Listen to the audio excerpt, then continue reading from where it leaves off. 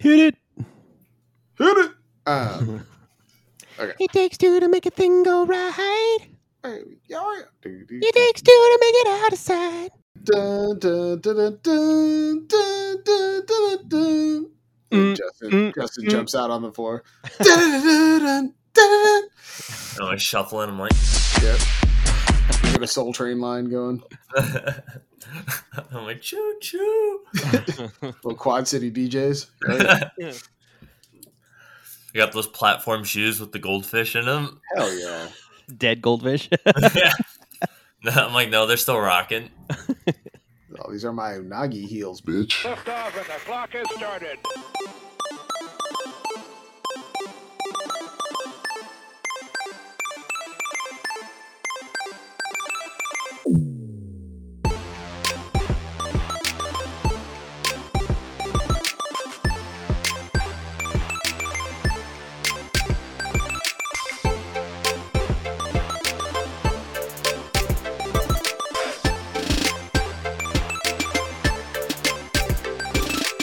Hello, everyone, and welcome to That Pixel Life. This is episode 207, recording September 5th, 2022. My name is Zach Anderson, and this week we will be discussing Halo's race to obscurity. Microsoft launches Game Pass's Family and Friends program, the return of Back 4 Blood, if I can convince these guys, and what we've been playing and more. To do this, I have with me, as always, Shannon, BBQ, and more. What's up, guys? It's I don't know. The West Coast is burning right now. We're just under a heat wave. We finally know what it's like to live in Arizona. The one thing I got to do today, in 102-degree heat was prepare dinner. So want to get that grill nice and hot, and it makes the temperature around you feel not as hot. So. Yeah. On the plus side, you didn't need any mesquite or charcoal. You just had to close the lid, and the sun did the rest for you. Pretty much, dude. I got out there and it was already preheated, so I didn't really have to do anything. You pull the top off the Weber, and just the heat hit you. Oh god, like opening an oven. Oh boy, yeah. Also joining us is Justin from Arizona, Salamander Carter. I know it's your boy. I'm back from Tucson. Went to the Tucson Comic-Con, showed some Negative Space, and it went really good. It was like the con. I'd say the con was a lot smaller than Phoenix Comic-Con, but the room I was in on Saturday also had a Smash Brothers tournament in it, so it was fucking packed Saturday. Like I just had for like all 8 hours, it was just like back to back to back to back. I don't think my seats were ever empty. I was like trying to find time to like clean the controllers and stuff between use, and before I could fucking grab it, someone else already picked it up and was sitting down. I was like, shit, all right. That's cool. Did you have did you have anybody helping you at the booth, or was it just you? So it was just I brought Megan, but it was really just me though. Cool. Did you get rid of all those cool little tchotchkes that you were giving out? I got rid of almost all of them. I have like about 10 left. So out of the 70, 60 found good homes. Nice. That's cool. Nice. So how do you feel the game showed? Yeah, it showed really good. Got a lot of positive feedback and stuff from people, and there were people who were like, dude, if this was for sale right now, I'd buy it. And I was like, that's all I could ask for. Like, thank you. I'm like, you can wishlist it on Steam, and I had like the little QR code and stuff like printed out, and was giving stickers and stuff. But for the most part, like even kids, like older people and stuff, like playing it, it's always fun to watch like kids figure it out like really quick. Where there's this one dude who was like, oh, I thought when I get the diamond, I'd get a double jump like in Celeste. So when he mentioned Celeste, I'm like, oh, dude, he's going to probably be really good at this then. And dude, fucking sucked. Like, oh, no. I was like blown away because I was like, dude, this guy's talking about Celeste. So I assumed that he played Celeste. And I was like, dude, if you played Celeste, I was like, I feel like you should be able to do this. But well, what else told you that you made it? Like you made a quality banger game? So couple different things happened. Like I got my first fan art someone drew for me after they played the demo and stuff. Their friends were playing, and she was sitting there drawing in a book, and I was trying not to look, but I knew she was drawing like art of the game, and I was like, oh my god, that's so cool. I was like, I've never had something like that before. So I didn't get to keep it because it was in her little art journal, but I took a picture of it and posted it on Facebook and stuff. It was pretty cute. The first piece of fan art. Yeah, dude. Inside Out Games has made it, baby. I mean, all you got to do is download the Mixtiles app, and you can put one of those you can take that picture, put it right on like a little Mixtile, and stick that bad boy right up on your wall. Dude, I know. I want to like crop it and stuff really nice and get it like printed out. One other thing that happened, I had multiple people also take selfies with me, which I thought was kind of weird. I've never had that happen before. But one was like a dad and his son, and he's like, that way, I could say when you've made it or whatever, I could say that I met you or whatever. And I'm like, dude, it's like such a kind of like boomer thing to say, but it meant a lot to me. I was like, that's nice. I mean, hey, when you got the looks of one Justin with an eye, Carter, you have to just get that immortalized in a selfie. That's all I'm saying. No, that's good. That's really awesome to hear, man. I'm happy for you. So watch now. He's gonna be all like now the fame is gonna go to his head. He's gonna come in like next week to our podcast. He's gonna be like, "Here's my rider, guys. Just might want to take a look at this before we start recording." Yeah. Only green M&Ms. Yeah.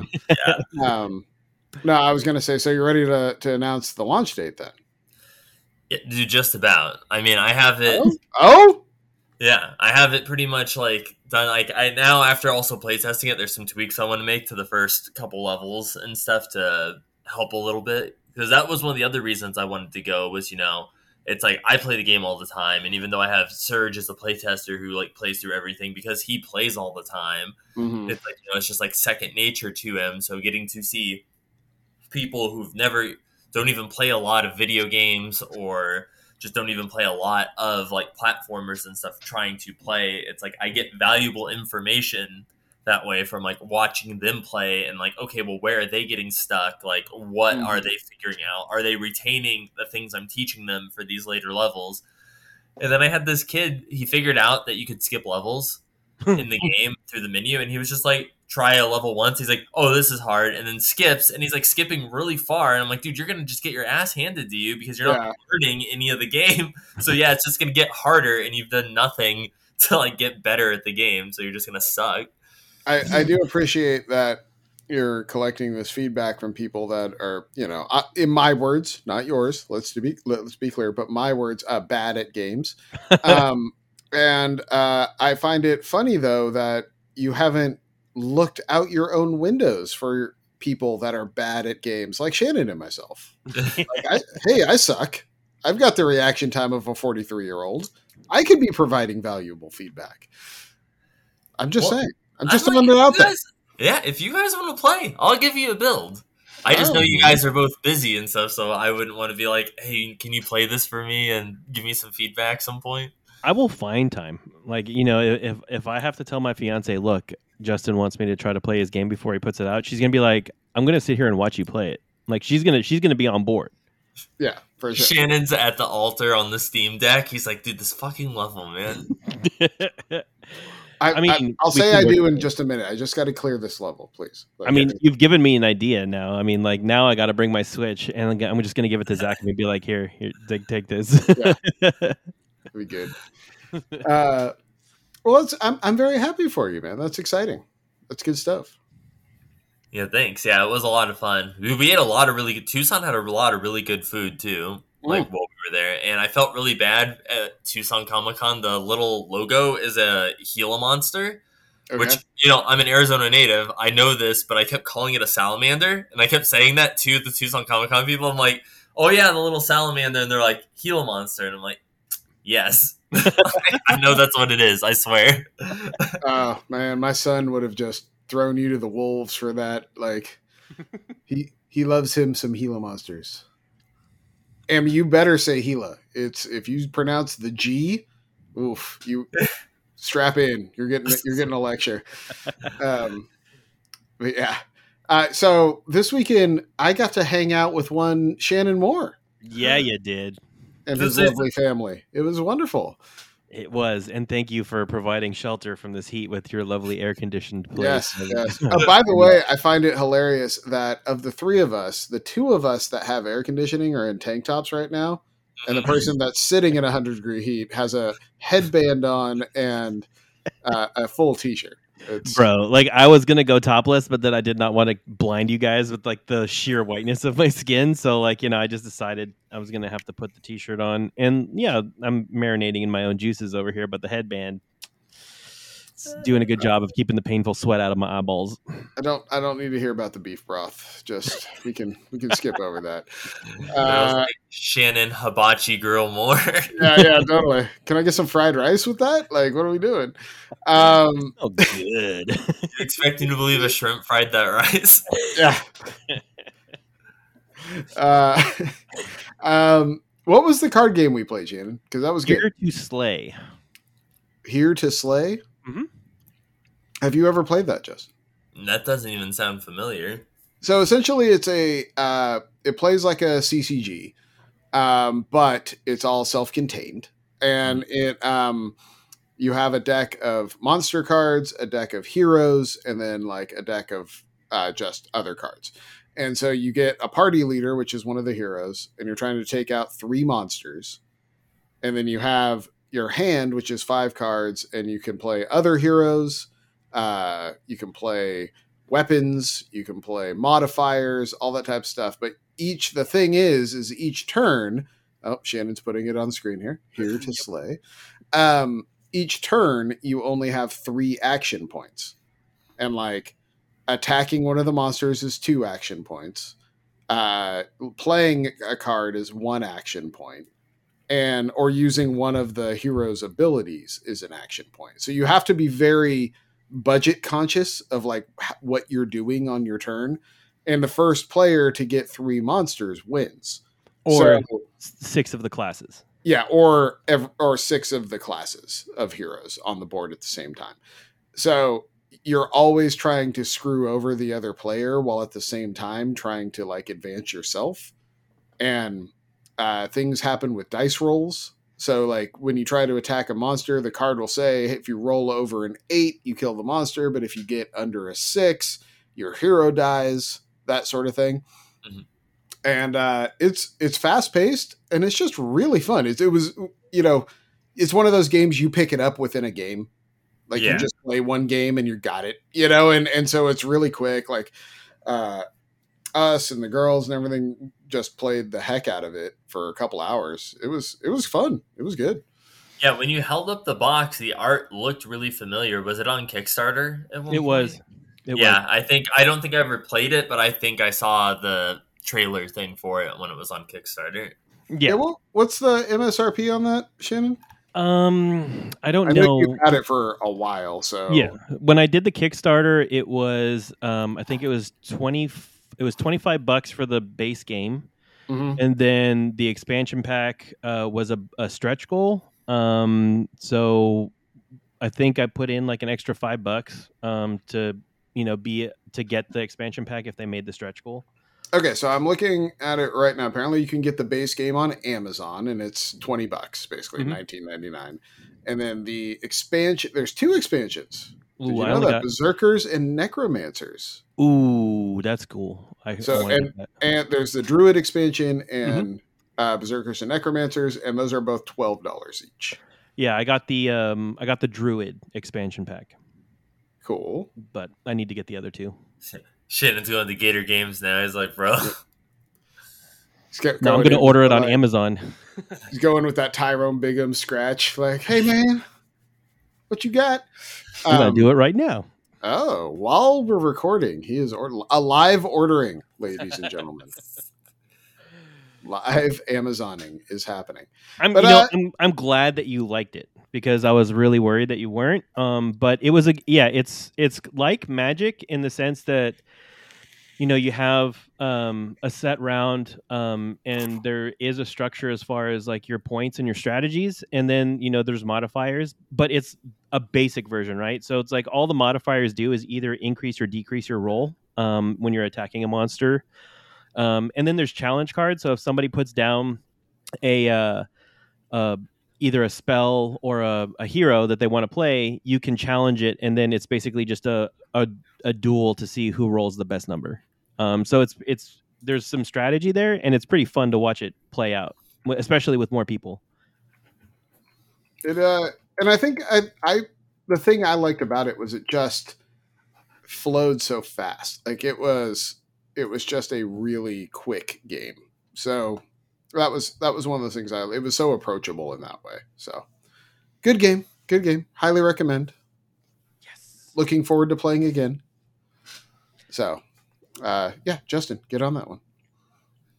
Dude, I'll have to check it out. Speaking of Shrimp Fried Matt, was he showing his game? Yes, he did show his game as well while we were there, but from what it sounds like, the room he was in, it sounds like it just didn't really get like a lot of traffic, so he didn't get like a whole lot of play testers. But he did get some, and like the ones that he actually did get, like they sat down and like instead of doing like the little 15-minute demo and stuff, played full legitimate games. So they were there for like a good hour. Okay. I mean, hopefully that gets some. Wait, and his is boss battle, right? Yeah, his is boss battle. I mean, we talk so much crap about Shrimp Fried Matt that we should give him some run on our show here. Funny enough, too, out of everyone during the Comic-Con weekend, only one person legitimately beat the Negative Space demo really? all the way through, and it took them about 90 minutes, but they did it. Wow, they were able to sit there for 90 minutes? Dude, the majority of the people that played this weekend, I think, sat for, because I had their times and like death counts and stuff up on the screen when they were playing. Most people played for about, I'd say on average, like 45 minutes.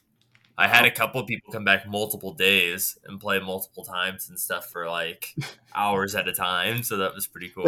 They come back for the third time and you're like, yo, just buy the game. Yeah, buy I'm like, the dude. game. Like, I'm like, you already got a cube. I'm like, you're not fucking trying to. Yeah, cool. You were wearing an Itachi costume yesterday, bro. I know it's fucking you. Like, you're not getting another cube. I'm cutting you off. You're like, how about you prove to me you wish listed that bitch, huh? How about that?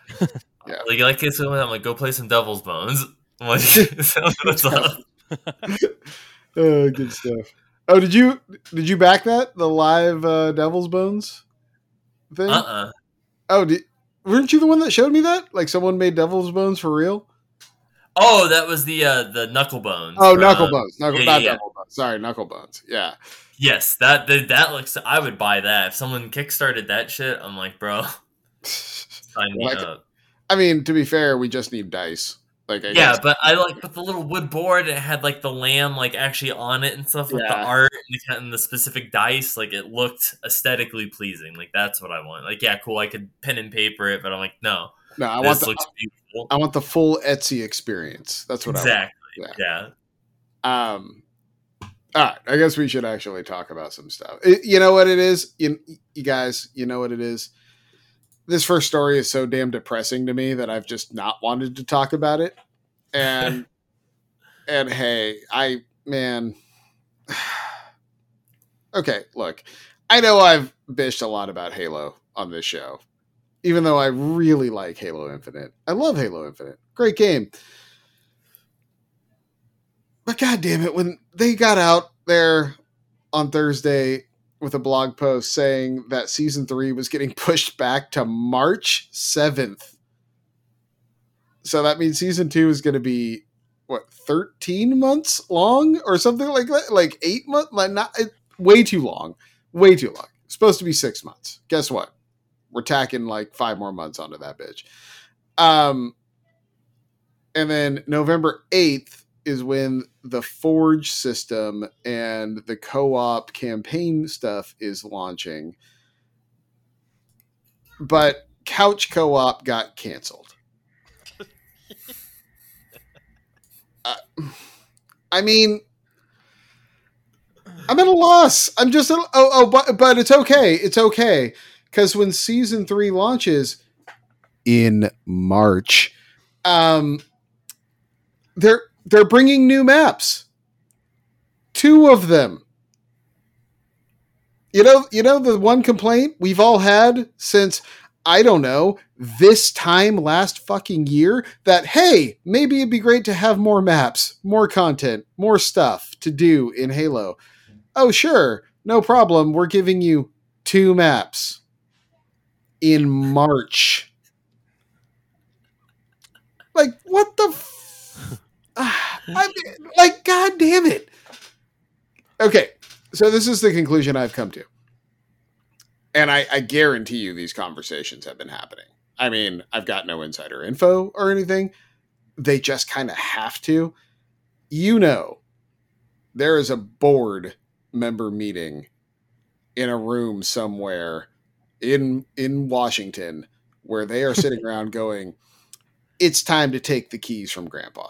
We gotta 343 can't drive this car anymore. Like, they just can't do it. They just can't. Like, it's obvious. I'm sorry. They delayed the game for a year and still didn't have content ready to roll. It's been a year since they've released it, and there's still not content. It's like you just can't do it. And that's no problem. This is a huge game. It's a massive undertaking.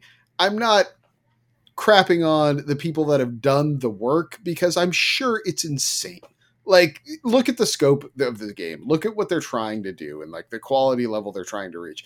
It's nuts. But you can't do it. And now it's like you've got Treyarch coming into the fold. You've got Sledgehammer coming in. You've got all these studios that, hey, guess what? Worked on Warzone and Call of Duty and pushed out that stuff every year like effing clockwork on just as big of scale, just as much crap going on. And they did it perfectly every year. Guess what? Call of Duty Warzone players, like when Shannon used to play, guess what they never talked about? The lack of stuff to do. I never heard that once from anyone playing Call of Duty. And you've got these studios coming into the fold. I'm just saying, maybe it's time to take the assets away from 343 and be like, hey, Treyarch, what want to take a stab at Halo Infinite and see what you guys can do with this? Because I guarantee you they've got the systems in place to make it run better than this. What if this is the end of Halo? What if they're just like, yeah, we're not going to back Halo anymore? Like, we got these other companies that are doing better stuff with games that are more relevant now. What if Halo is just, this is just like the death throes of Halo right now? I mean, I just think Microsoft can't do that. To your point, I think if this were any other company, I would be right there with you. Because they've hit the point now where you almost need to stop and restart. Like, you remember when Bungie kind of hit that point with Destiny 1? Like, Destiny 1, there was never supposed to be a Destiny 2. It was just supposed to be Destiny, and it was just going to build and build and build. And finally, they hit a point of like, we can't fix this anymore. Stop. Relaunch Destiny 2, and all of a sudden, their platform was there, and they had it, and they were able to stack and build and do all the things they want to do. This feels like Microsoft is kind of at that point where, okay, you had a wonderful idea. You missed every mark. You've got a base to build off of, so maybe don't do anything. No more new content. The game is the game. I mean, shit, you could have played Destiny 1 for 5 years. They didn't make anything for it anymore, but it still existed. You still could have played it. And maybe that's just what they need to do with Halo Infinite, is shutter it, no new content, and we're just going to crank out everything for Halo Infinite 2 and move on, you know? Even though Halo Infinite 2 is a hilarious name. I know, that's what I was laughing about when you said it. I was like, it kind of defeats the title of the game. 2 Halo, 2 Infinite. Love it. Let's do it. Halo Infinite, Tokyo Drift. I'm down.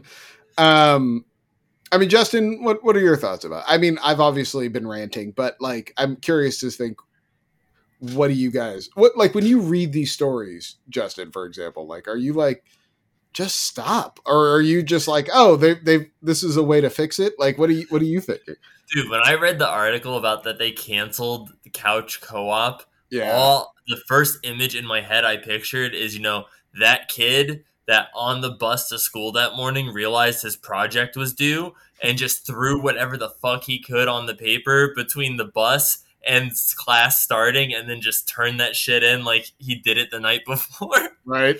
Like, that's all I picture. Dude, they obviously do not give a shit about Halo, like, anymore at all. Like, they just, after the initial bad reception, they were basically like, dude, we're just gonna make some changes, get it out, and then just be done with it and not touch it anymore.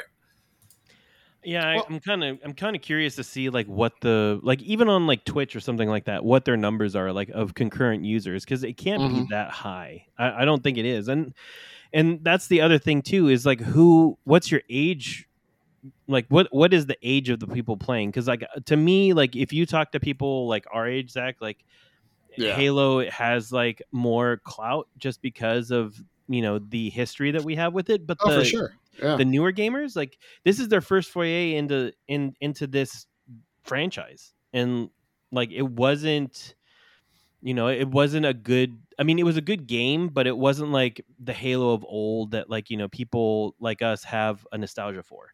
So I don't know if there is, I mean, I just keep going back to, I don't know if there is a new Halo that would get people interested. Well, yeah, I mean- and it's like, Oh, go ahead. oh, sorry. I was just gonna say, yeah, with like the newer, like, Gen Z kids and stuff, it's like, you're competing with Fortnite, you're competing with Valorant, you're competing with all these other like established franchises and games and stuff that constantly have updates and like regular season content constantly changing like every couple weeks and stuff. So you have to keep up with that or you're just gonna fall behind. The one thing, and it feels like a total Hail Mary shot, and it's the thing they should have prioritized from the beginning, in my opinion, is getting Forge out. Because getting Forge out and into the community, I feel, will solve a lot of their content problems. Like people, like there was a thing where someone made the entire Andy's bedroom from Toy Story as a map in Forge, and it looks fucking exactly like the Pixar room when you're playing Halo in it. Like guys are running around and jumping off Andy's bed and onto the desk and stuff. Like it's nuts, but like that's the type of stuff they need. They need content creators in there creating content that isn't them and that doesn't have to hit whatever ridiculous standard they have for their own content. But guys like me could just download stuff Little Big Planet style and be like, oh, that's neat. I'll see that. Oh, that's cool. Let me download that. And at least it breaks up the monotony. Like, because that's the most maddening thing. I like Halo Infinite. It's really good. It's a fun shooter. The gameplay was great. Like, there was a month there where I was just all in. And then I realized nothing else was coming. And it was such a bummer. And then it was like, oh, well, season 1's now 6 months. Ugh.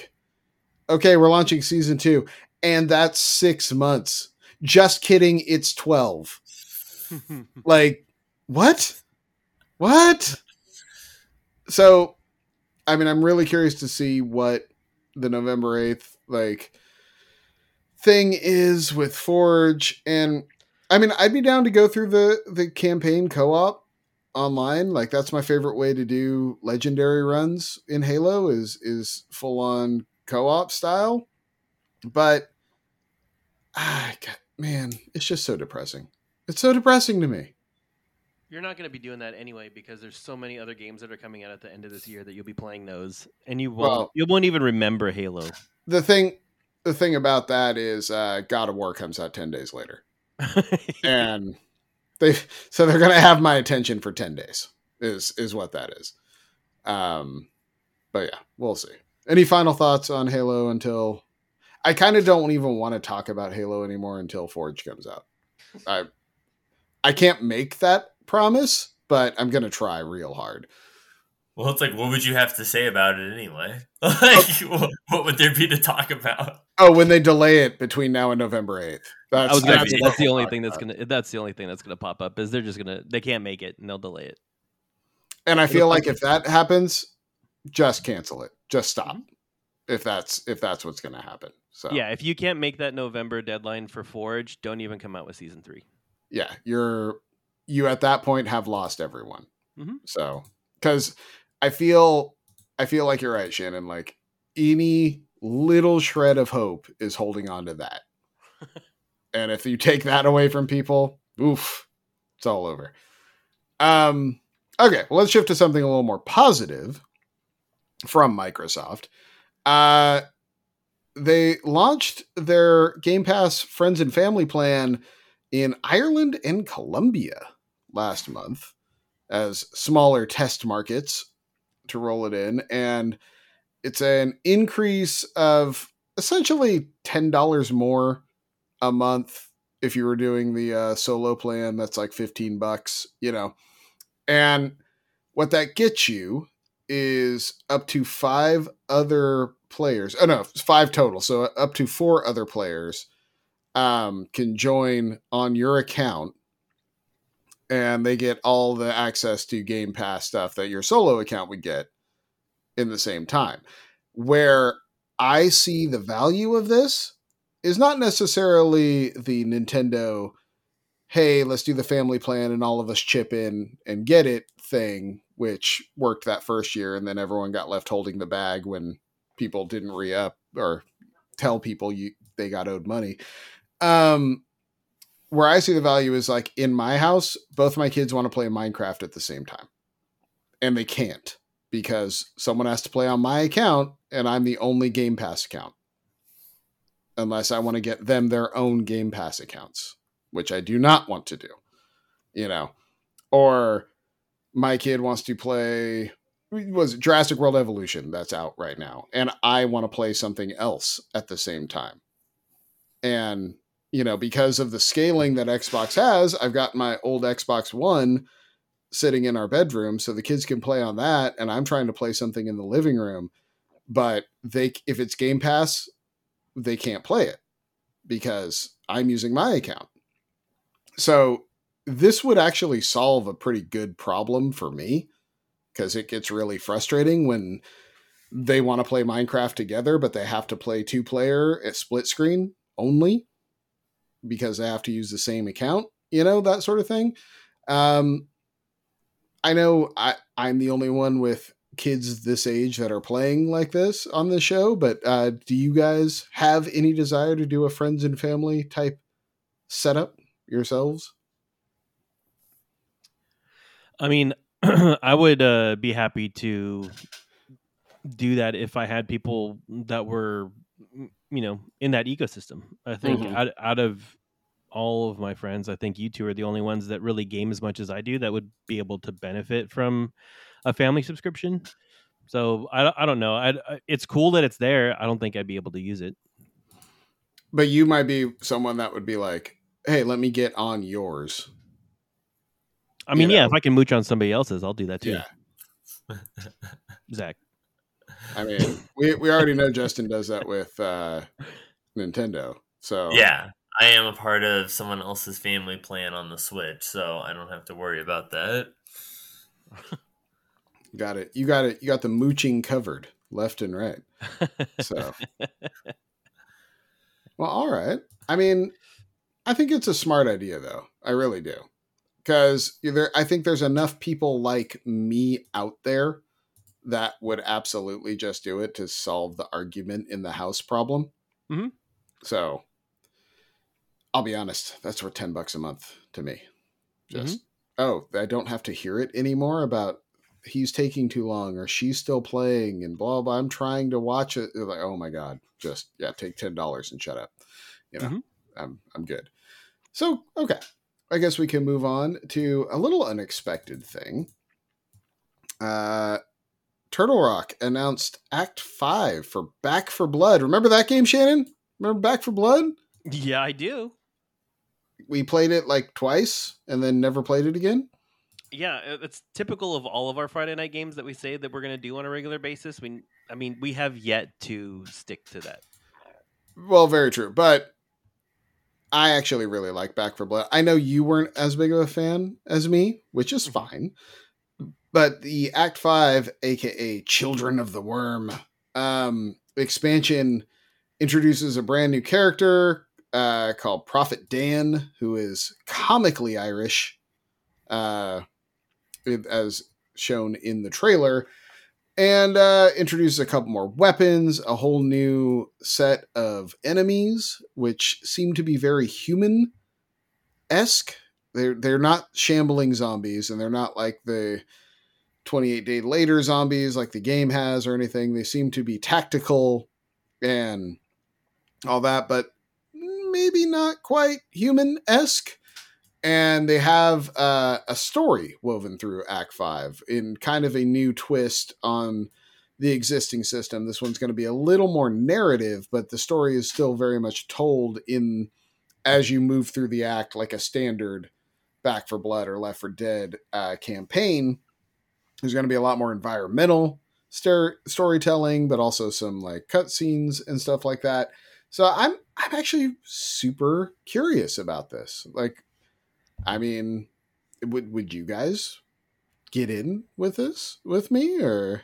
Yeah, I mean, I'd get in on it to try it with you, but I hope, because from what I saw in the trailer, it was a lot tighter quarters, right? Like it wasn't like the original game that had like a bunch of open areas that you were trying to fight and push through.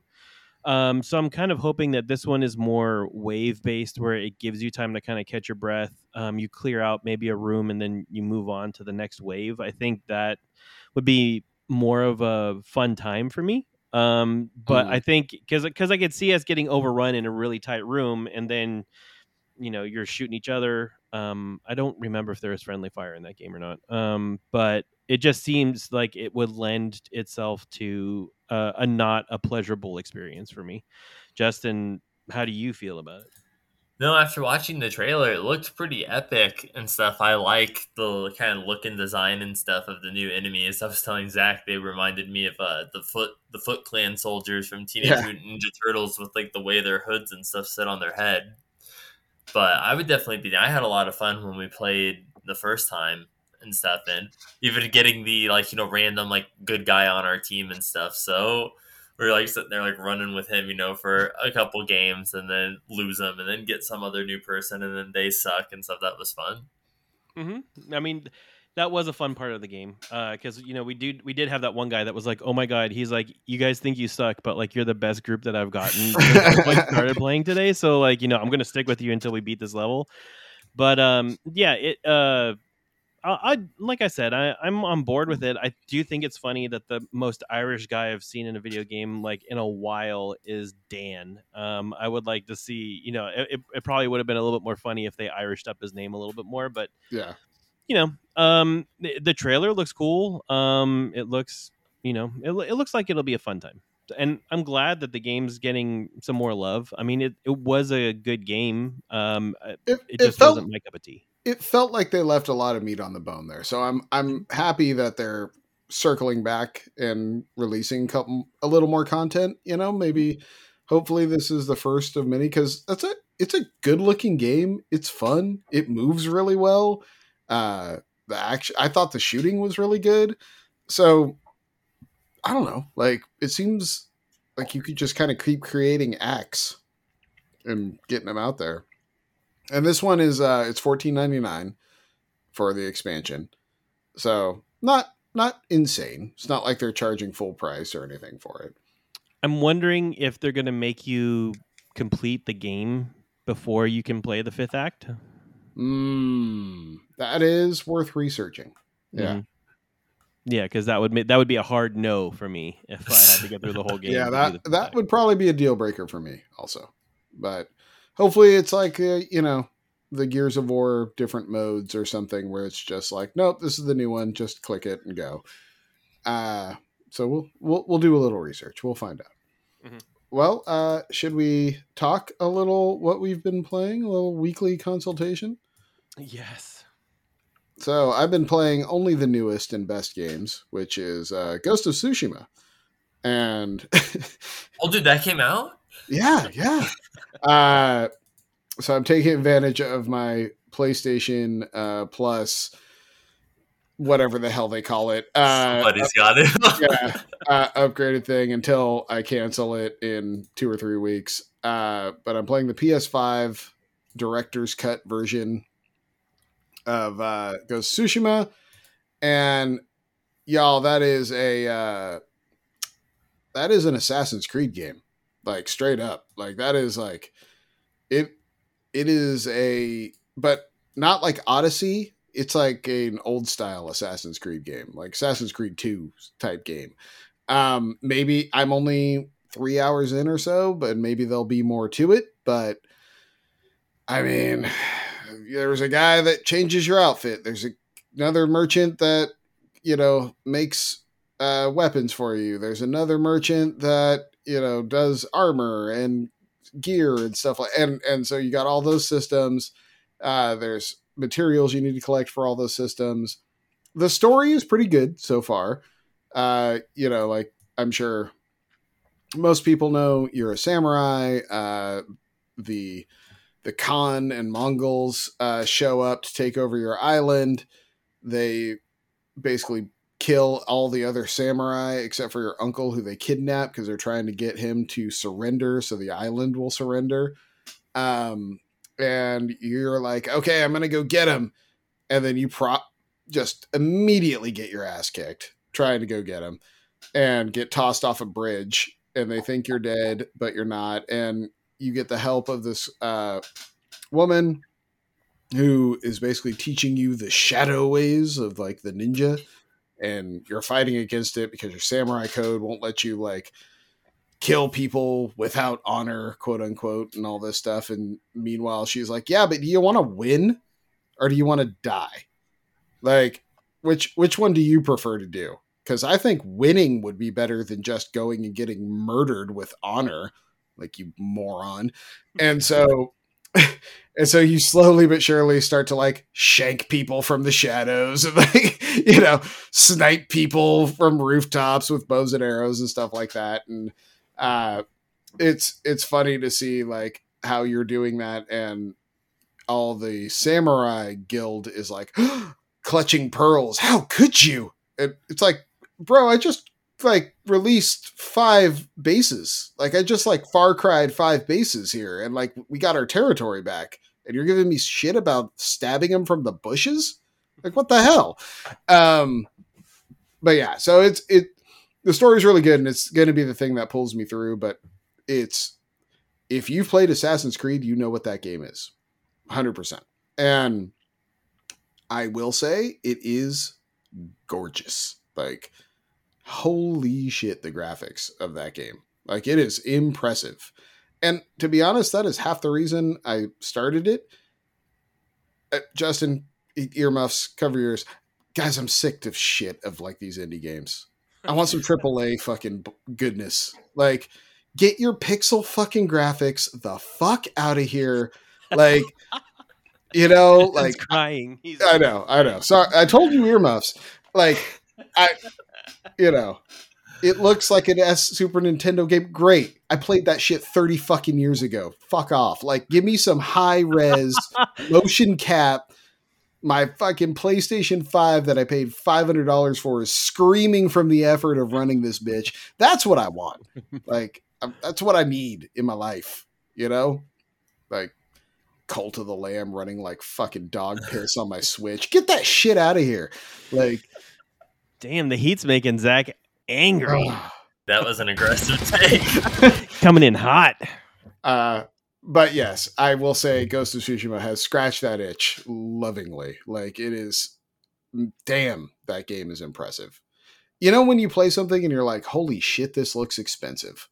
That's what Ghost of Tsushima is. Like, whew, this is top shelf liquor right here. So yeah, sorry, Justin, if I offended your sensibilities, but I just couldn't take it anymore. This can't be my life. This can't be my life. Shannon, what have you been playing? Well, I mean, if you're drinking top shelf beverages here, I am drinking the bar mat at 2:00 in the morning. So I went back into Saints Row again to see if maybe some of these updates have made any of the quality of life adjustments that I want in the game, and the answer is no. So, oh boy, I'm a little further in, I've found some territory that I want to turn into my headquarters for my new gang that I've started, the Saints. So we got this new territory, and immediately upon getting your place, like, you know, kind of embezzling it from somebody, you one of the gangs wants to throw you a party, and I guess the party is like murdering your gang. So they storm the place, and you basically have 3 set points that you have to get to and murder basically the other gang. And you have your 3 other compatriots that are in the hideout that are also helping you fight, but the AI that's controlling them must have been eating glue, or they missed a couple key lines of code that makes them useful. They basically just stand in the middle of all the chaos. They don't run for cover. They have a pistol or a basic weapon, and they just try to shoot, and they do a poor job of hitting anything.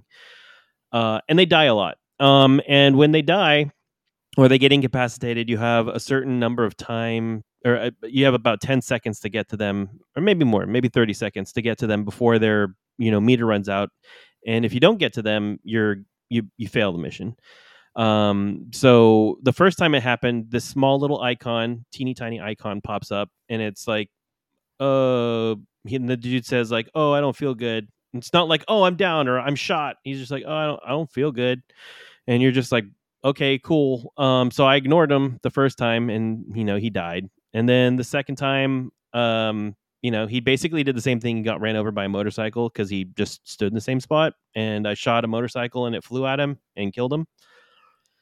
So yeah, it took me maybe like 7 or 8 tries, and I was getting increasingly frustrated with this, the mechanics of this mission. I felt like there was just waves of enemies, and then if you didn't follow the path, like you tried to do like an end around and go around the backside of your hideout instead of just running straight into the mess, it gives you like a 10-second timer to get back. Otherwise, you fail the mission. So like they kind of force you to do things the way that they want you to, which is frustrating. Other mechanics that I've found is like gravity seems to not exist in certain areas of the map when you're driving your car and you hit like, I don't know, a light pole or a little like plastic traffic cone in the middle of the street. Like your car just like yeets itself like right up into the air like 3 stories, and you're just like, okay, I guess I'm just gonna ride this one out. Some of the controls seem sluggish, especially when you're trying to get out of the cars or back up, or I don't know, do anything in the game. So yeah, it's been rough. I think I might shelve Saints Row for a little bit until there's a substantial patch that fixes a lot of the problems that people are having. I've heard there's some game breaking bugs like at around the 40% mark, where you have missions where you have to buy property and then you have to do some submissions with those properties, and they don't register when you complete them. So a lot of people have just said, "Don't play this game right now," and I think I'm in agreement with them. I don't want to get to those moments after struggling this much in the first 5 hours of the game. So that's a bummer. In other news, it's pushed me back into finishing Xenoblade Chronicles 3, and like I told Zach the other day, I can beat this game anytime I want. But there's just when you see unfinished areas on the map, you just you want to explore them, right? And then, like, you see a gorilla that's running around that's like a level 83, and you're like 78, and you're just like, I could probably grind out like 4 more levels and then go kill that guy. It's fine. Like, I want to be the badass on the map, so let me be the badass on the map. I'm only 72 hours into the game right now, so only. Like I said, I can quit anytime I want. Mm-hmm. But I'm having a good time with that game, so I'm going to stick with that one. It's going to hold me over for a little bit while Saints Row just kind of collects some dust. This is what I said yesterday, Justin, while Shannon told me yesterday in person that he was 72 hours in. I'm like, this is addict behavior. I can stop anytime I want to. I just don't want to. I've heard this before. Yeah, I found that to be some very choice wording on Shannon's part, and I want everyone who's listening to mark down September 5th on their calendar, and then whenever Shannon posts in Discord that he beat Xenoblade, check that date against September 5th, and we'll figure out how long it took him. But Mhm. he could have beat it at any time, and if it's before November, then he'll be okay. But At it's gonna be like any November 15th. He's like, all right, guys, finally did it. Well, he's going to have to do it by October because Gotham Knights comes out, and Yeah, and Gotham waits for no man. I was gonna say I still have Cult of the Lamb that I got it. I think that's gonna be the next game I dive into after Xenoblade's done. So I don't know. I have to admit, I think I've plateaued on Cult of the Lamb. Yeah. Like getting to the end of that game is suddenly seeming like a big chore to me, which is a bummer. It's a bummer because, man, the first like 30 hours of that game, I loved it so much. But now that I can't upgrade anything, it's like, now it's just like I have to go fight. I don't know. You're gonna like YouTube the end of that game just to see what the ending's about. I might. I mean, let's be honest. Like, we'll call it for what it is. Justin, are you still playing it, Justin? I didn't get a chance to really play a lot of it this week, but I'm in the fourth. I'm like halfway through the fourth room or whatever, so I'm almost to like the fourth boss to take him out or whatever to unlock the final big door. And I guess that's my thing is like I've upgraded everything and I'm halfway through the third door, and it just seems like there's so much left that the fighting of that game is my least favorite part of the game. Like the town part is my favorite part of that game. Yeah, the town part's pretty much pointless. Like after you beat the second boss, like exactly, it takes care of itself. You can't upgrade anything anymore. It's just either more of the same or whatever. But it's like having followers are basically just extra lives at this point. If you unlock the perk to kill one to come back, and we've kind of like we talked about before that part of the game just wrapped up too fast for me. It's like there needed to be another level of upgrades or something. Like, let me upgrade every building again. Just let me do it. It can be pointless, but it'll give me something to do. Like, why not? Give me Farm 3. Who cares? Like, let's go. But yeah, I don't know. It's bummed. I'm bummed. Justin, what have you been playing? So this week, I was a little busy all this week and stuff, but today I checked out some. It came out on Game Pass, but it's called Tinykin, and it's very reminiscent of Pikmin. Oh, this is like the Pikmin platformer, right? Yeah, where you're like this guy. It looks very kind of Paper Mario, 1000-Year Door-ish, where a lot of the levels are 3D, but you as your main character and stuff is kind of 2D-ish. And you're like moving around in this kind of 3D world and stuff, and you're trying to collect these different little alien things, but they're a lot like Pikmin and stuff. They do different things. Like some of them are just like really strong, so you can throw them at certain objects, and they can like pick up objects to like move with you and stuff. And then there's some that act like bombs that you can pick and stuff, and you'll throw it and they'll like blow up these and take so many of them and stuff to blow up the structure and stuff, and then it'll open a new path or do something to help you progress in the game. Is it fun? It is.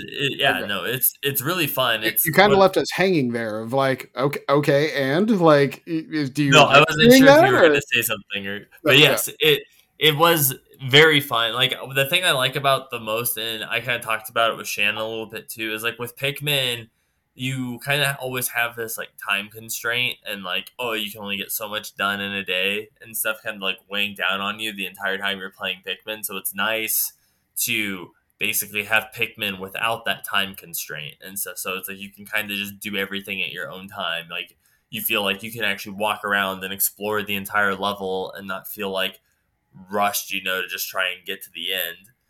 And so there's a lot of stuff to collect too. There's like gold, there's the objects and stuff you obviously need to collect to progress for each of the little missions and stuff. But there's like 3 or 4 different things like for you to go. So if you like collectathons and stuff like that, there's like plenty to explore and like nooks and crannies and stuff to try and find all this stuff. Again, it's a big year for these indie titles, Justin. It's a big year for it. Just. I mean, the fact that he said it's a relaxed Pikmin piqued my interest. Like, I'm on board. I won't lie. I'm like Game Pass, Pikmin. Yeah, all right. That sounds like something I could play, or like the kids could play. Yeah, I honestly think it would be a big hit with the kids. Like the art style's great, it's cute, and like I said, because it's relaxed and like you're not really under pressure. Like I feel like it's something like kids can take the time, they can walk around. Like there's no immediate dangers and stuff to like really worry about, like getting hurt or dying. There's no like instant fail state. Yeah, exactly. Yeah. Like when you die and stuff, you just kind of respawn back to like wherever you died and stuff. There's no lives, there's no anything like that. So it's pretty nice. Dude, did Bunny just open the door? Like I heard a door open and close, and then the dog comes sauntering in. I'm like, how did a dog do that? That's amazing. No, Megan was opening a door and the dogs were running around, but yes, Addie did run into the room, and she was like, she's been sitting over here to my left getting pets and kisses the entire time during the podcast. She missed us, so she's been like super like, give me your attention.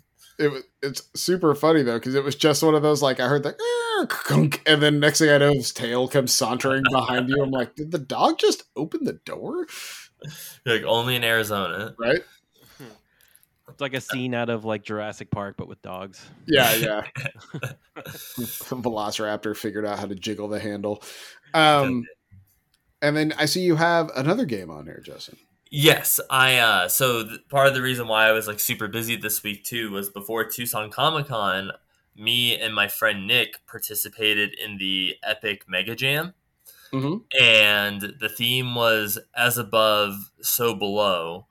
And so our concept we came up with was synchronicity.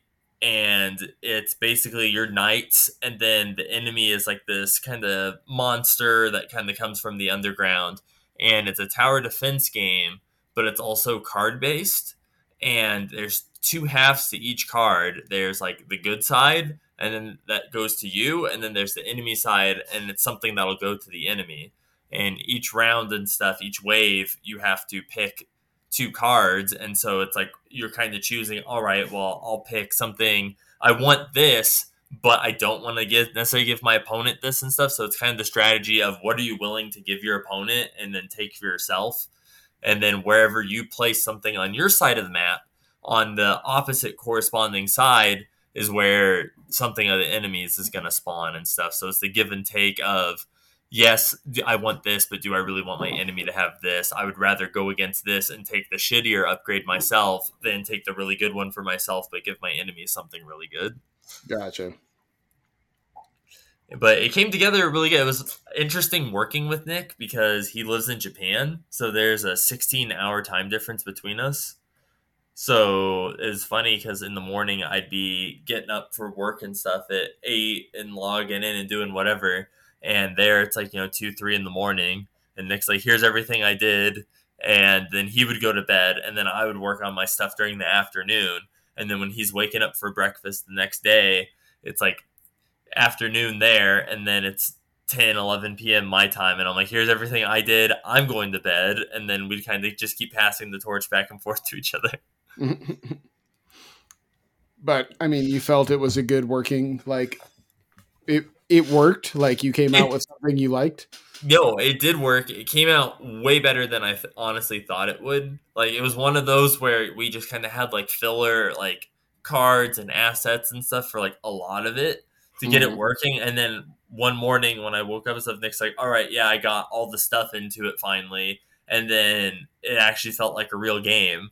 Like, all of a sudden, I was like, man, like, this is kind of like a cool proof of concept or whatever, but it's still not really like a game. It's kind of janky. And then all of a sudden, it's like, bam, it felt like an actual game. And I was like, dude, that came together really quickly, and it, like, played a lot better than I honestly, like, saw it going. So it was really cool. So is this something that's up on, like, itch or something that people can try out? Yeah, yep, it's up on itch.io. I think Nick said... because they're supposed to announce like winners and stuff at some point. I think that's not going to be until October or something like that. But, I like what we came up with. And I kind of looked at some of the stuff other people were doing. Like there was some other kind of cool stuff. But for the most part, a lot of people. Dude, someone legitimately did just like a clone of Flappy Bird and just called it Flappy Bird and submitted it. I'm like, dude, what the fuck is this That is person hilarious. doing? Like, I'm like, oh my god, this guy made Flappy Bird. I'm like, dude, how am I supposed to fucking compete with that? Game changer. So is this an Inside Out Games joint or? It's a co-joint. So I think it should on my itch.io page. I think it might be connected on there because I am one of the like co-administrators for it. But Okay. it's a co-joint between Inside Out Games and I think Nick's thing is it's like Synachrom Games, I believe. So I mean, it's a very cool look with like the tile sets and everything. oh yeah, no, the tile set and stuff came together. The like the art's kind of funny because the art for the cards is all generated by DALL-E, like the random AI generator.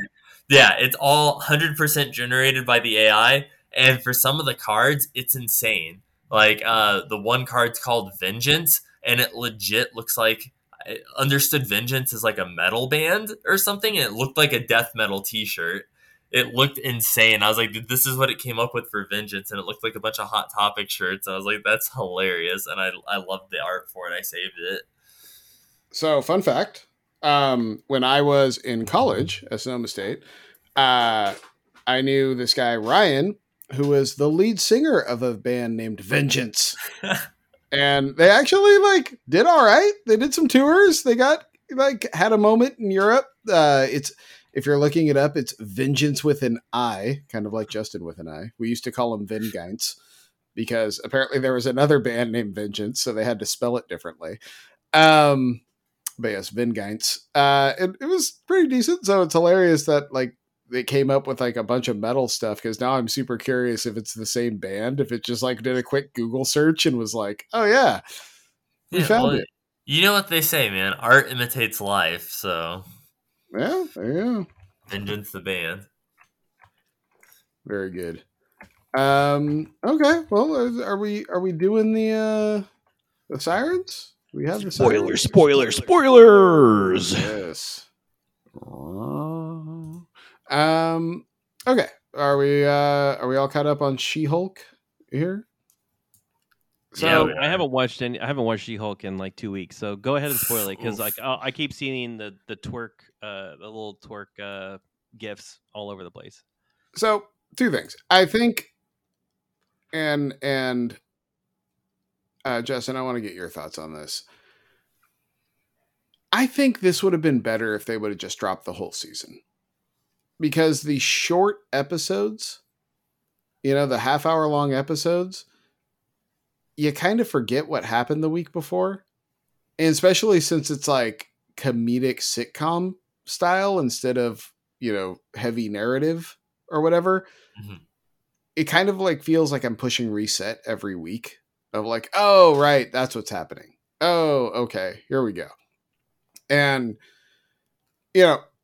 I'm into the like sitcom, story of the week style that they've got going here. Like, the whole thing where her super dick coworker got taken advantage of by a shape-shifting light elf to thinking he was dating Megan Thee Stallion and got swindled out of $175,000.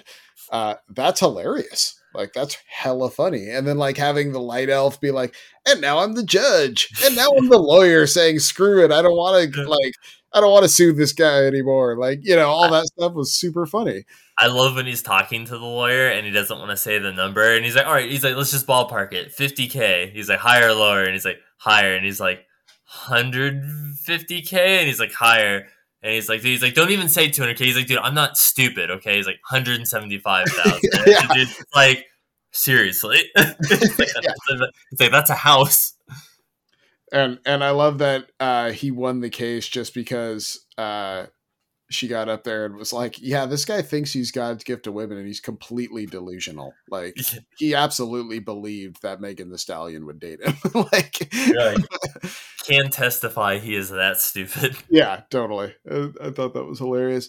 But I mean, I like all this stuff, and they it's funny because they very quietly are seeding a lot of stuff in this show that is totally throwaway shit, but is actually probably going to pay off dividends. Like Hulk on a ship going to Sakaar.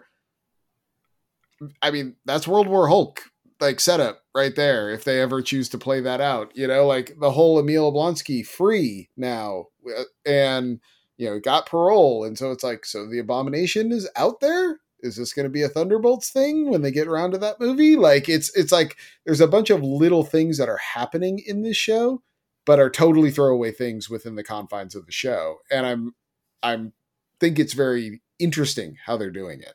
Well, yeah, and in this last episode, they even gave us really quickly, it was like a little throwaway thing, but it was the Wrecking Crew. Yeah. With all the little weapons and stuff. So I thought that was funny that they brought them in. It just almost out of nowhere. They just kind of show up, they're like, hey, baby. And but now it's like, who was trying to get her blood or DNA or whatever? Because, I did like that moment, though, where she, where Jen became okay being the Hulk.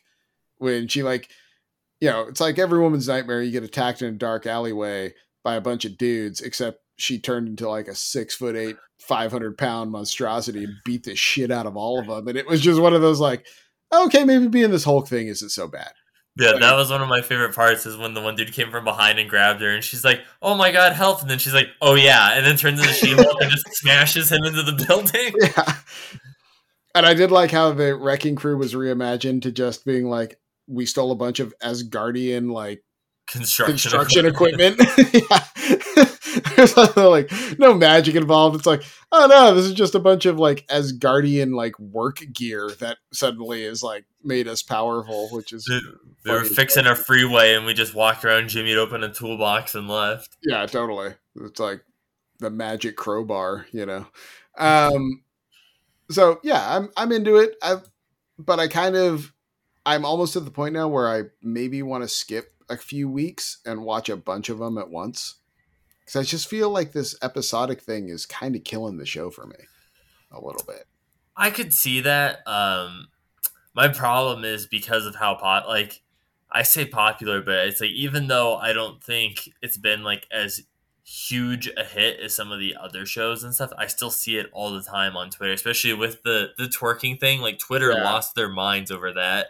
So it's like that was like immediately spoiled for me. So it's like one of those where it's like I do want to wait, but it's like I also just don't want everything ruined for me week after week because everyone's talking about it on Twitter or something. It pisses someone off. But I mean, like we were saying with before with Microsoft, I'm just killing time until November, man. Just give me Wakanda Forever.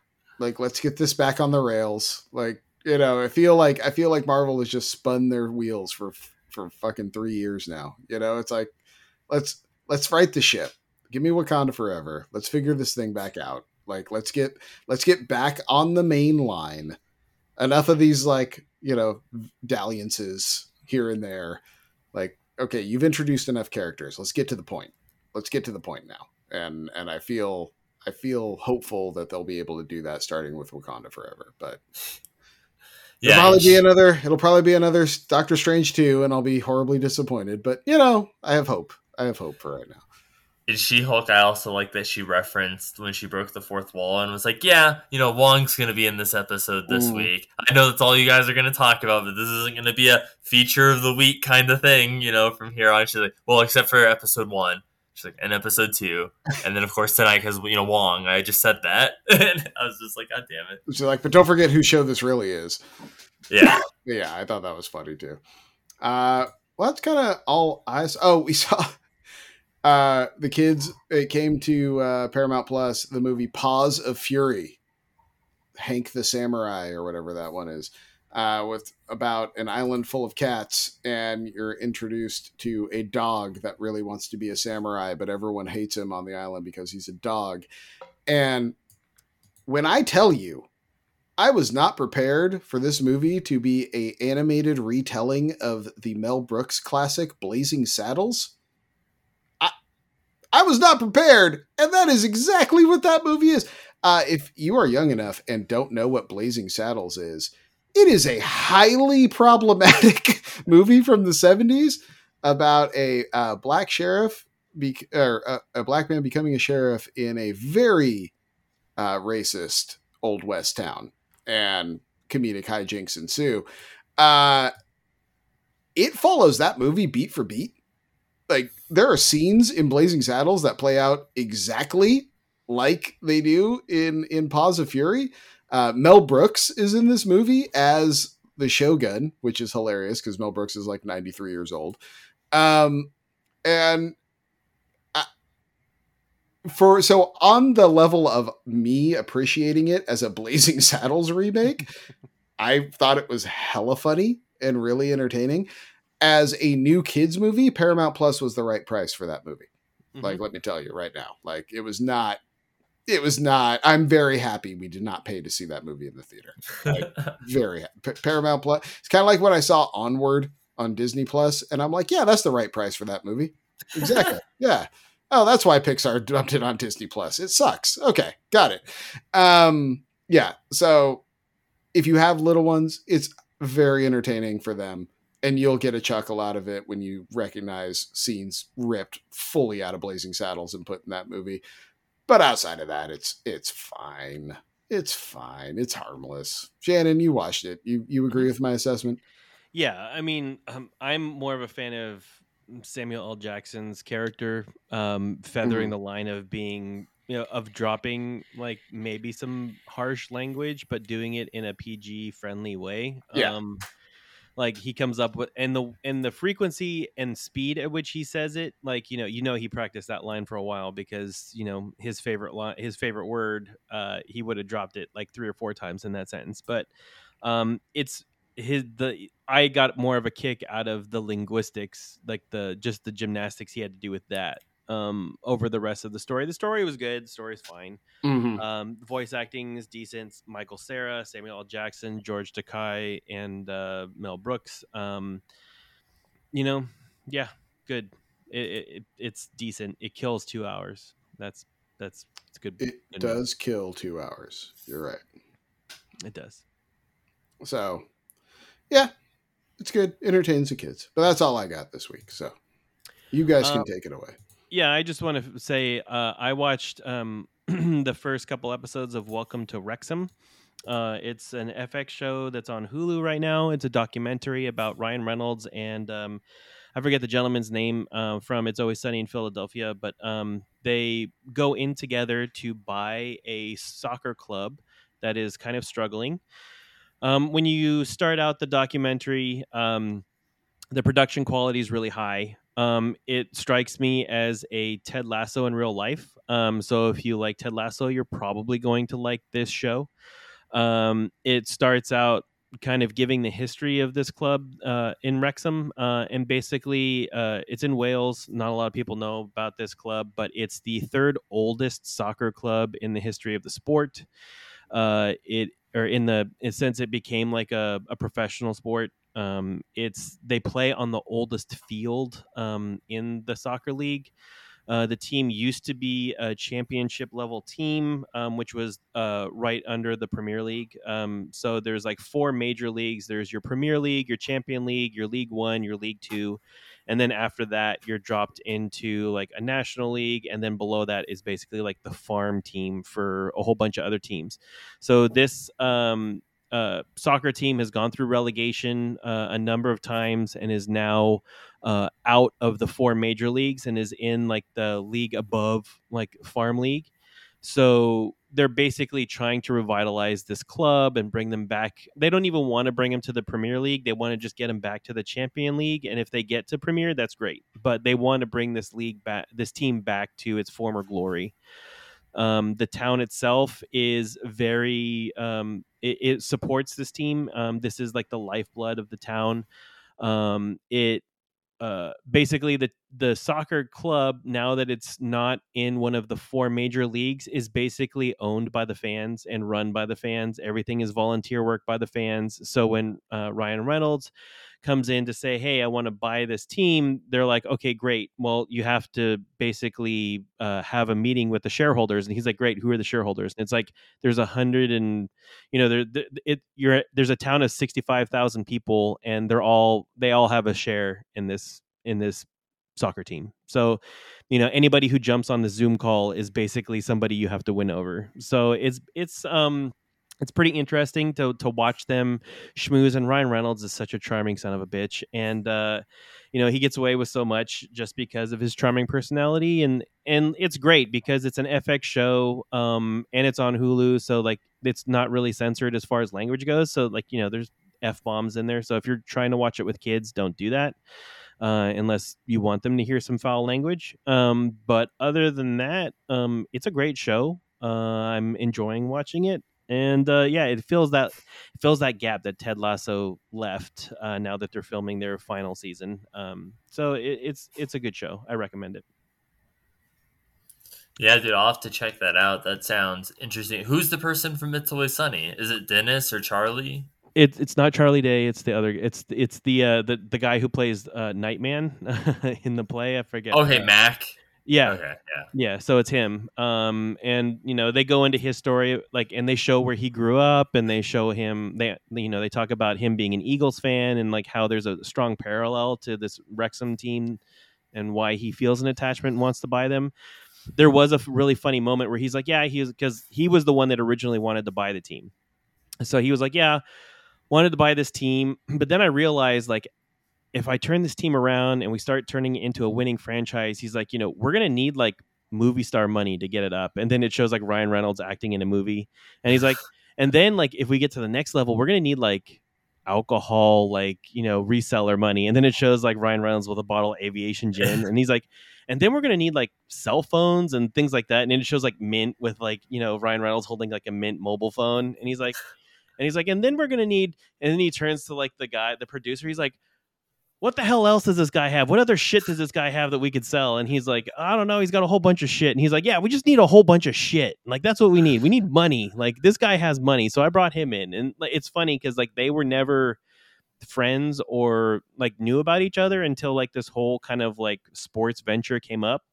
And then they were kind of introduced to each other because they were both looking for another enterprise to kind of get into. And now they're kind of like attached at the hip.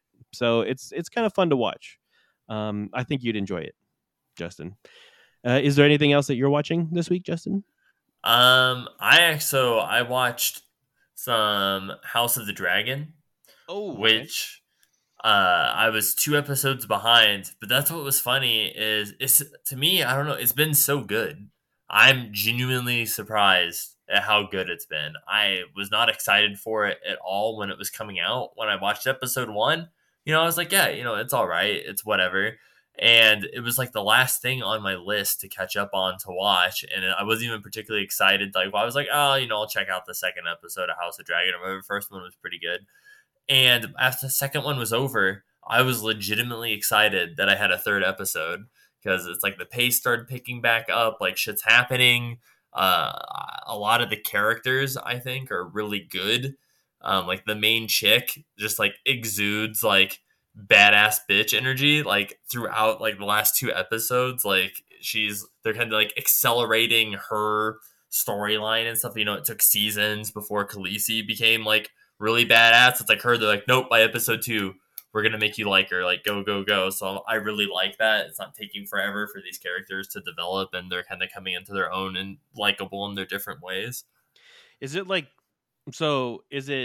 hard to watch as far as like being maybe, I don't know, rapey, or like, I mean, is it like the nudity and violence and stuff like that? I get, just for it being the time and whatever, but like, is it like a hard watch, like for certain situations like that? I mean, like on the level of like The Boys, would it be like on par, like worse, like? Oh no, I mean, like even the last 2 episodes, I honestly don't even think there was any nudity in the last 2 episodes. There was a lot of violence, like a lot of dragons burning people to death, and one of the new villains is like the crab trapper or whatever, and he's been sinking their ships and stuff and dragging the crew on shore and like building like little crosses and like nailing them onto the beach and letting the crabs eat their flesh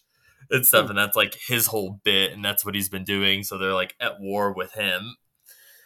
But it's been really good. Like for the most part, there was one scene in this last episode that it wasn't Ray-Ban. It's funny because it's like he has to remarry to like produce more heirs and do whatever. And this one of the people that the council was trying to get him to marry was basically this like 12-year-old girl, and they kind of went through the they're trying to force them both into this, and he kind of realizes that this isn't right, and it's like gross. So they kind of like address that it's like this is what basically was commonplace for the time. It's like, oh well, you can't sleep with her until she's 14 or whatever, but you're gonna marry this 12-year-old girl as like part of the thing to align our houses and stuff to be this ultimate power. And he's like, yeah, no, I can't do this. Like, I'd rather not. Like, even if it's going to disappoint the entire council or whatever, this is, I couldn't live with myself if I fucking had to go through this. Awesome. Good. All right. So is that our spoiler zone for this week? Or I'd say that's our spoiler zone. All right. Then I think we have a show, gentlemen. Yeah, I mean, we have to probably give a shout out to everybody who participated in our draft. Oh yes, for the fantasy draft. sports ball. Oh yeah, I never did get to check my draft. I don't even know who even if I did check it, I don't think I would know who any of the people are anyway. But the best part, and I'm sure it was auto draft related, was in the 8th round. There was a huge run on people drafting kickers, and I just found that hilarious. Like, most fantasy drafts, I don't even draft a kicker. Like I'm trying to get as many guys that actually score points, and I just grab a kicker whenever.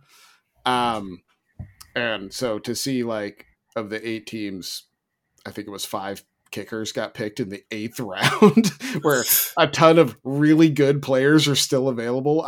It just killed me. I was dying. So. Good on you, auto draft. So what you're saying is Zach basically got a bunch of freebies and is going to kick our ass. Yeah. Like, don't mind if I do. You want? I'll take that running back. I'll take that wide receiver. Zach was the equivalent on the playground. You're like, look, I know. You're like, okay, you're twisting my arm. I'll give you these 3 Sandshrews for your Charizard. Yeah. And they're like, all right, you got a deal. It's like, okay, here you go, buddy. You got me. I mean, it'll be great when, like, halfway through the season, like, a lot of people are injured and he's looking for people to pick up, and like he's like, I'll trade this guy for your, like, this dude over here. He's like, I'm flesh over here. What do you want? No, what's going to be hilarious is week 1 when I lose because my kicker sucked. That's what's going to be great. Kicker like broke his toe and he's out for the entire season. Yeah, and that's just a big 0 for me, like, for the whole week. Like, that'll be great. But yes, shouts out to everyone that joined our fantasy league. We will give updates to the Embracer group, which is the league name, next week. Other than that, Justin, why don't you take us in for a landing? You know what, guys? Thank you guys for listening to another episode of the That Pixel Life podcast. Head on over to the Discord and let us know if you've been watching. I know there's been some talk about the new Lord of the Rings show that came out, the 9 rings and stuff that's been going on over on the Discord. So if you have any feelings about that, head on over. Let us know what you think. And while you're at it, give us a review on Spotify. Let us know how we're doing. And Zach, if Robbie was here, what do you think Robbie would say? Robbie would say, hey guys, go be great. And college football's back, baby! And heat's nothing without humidity.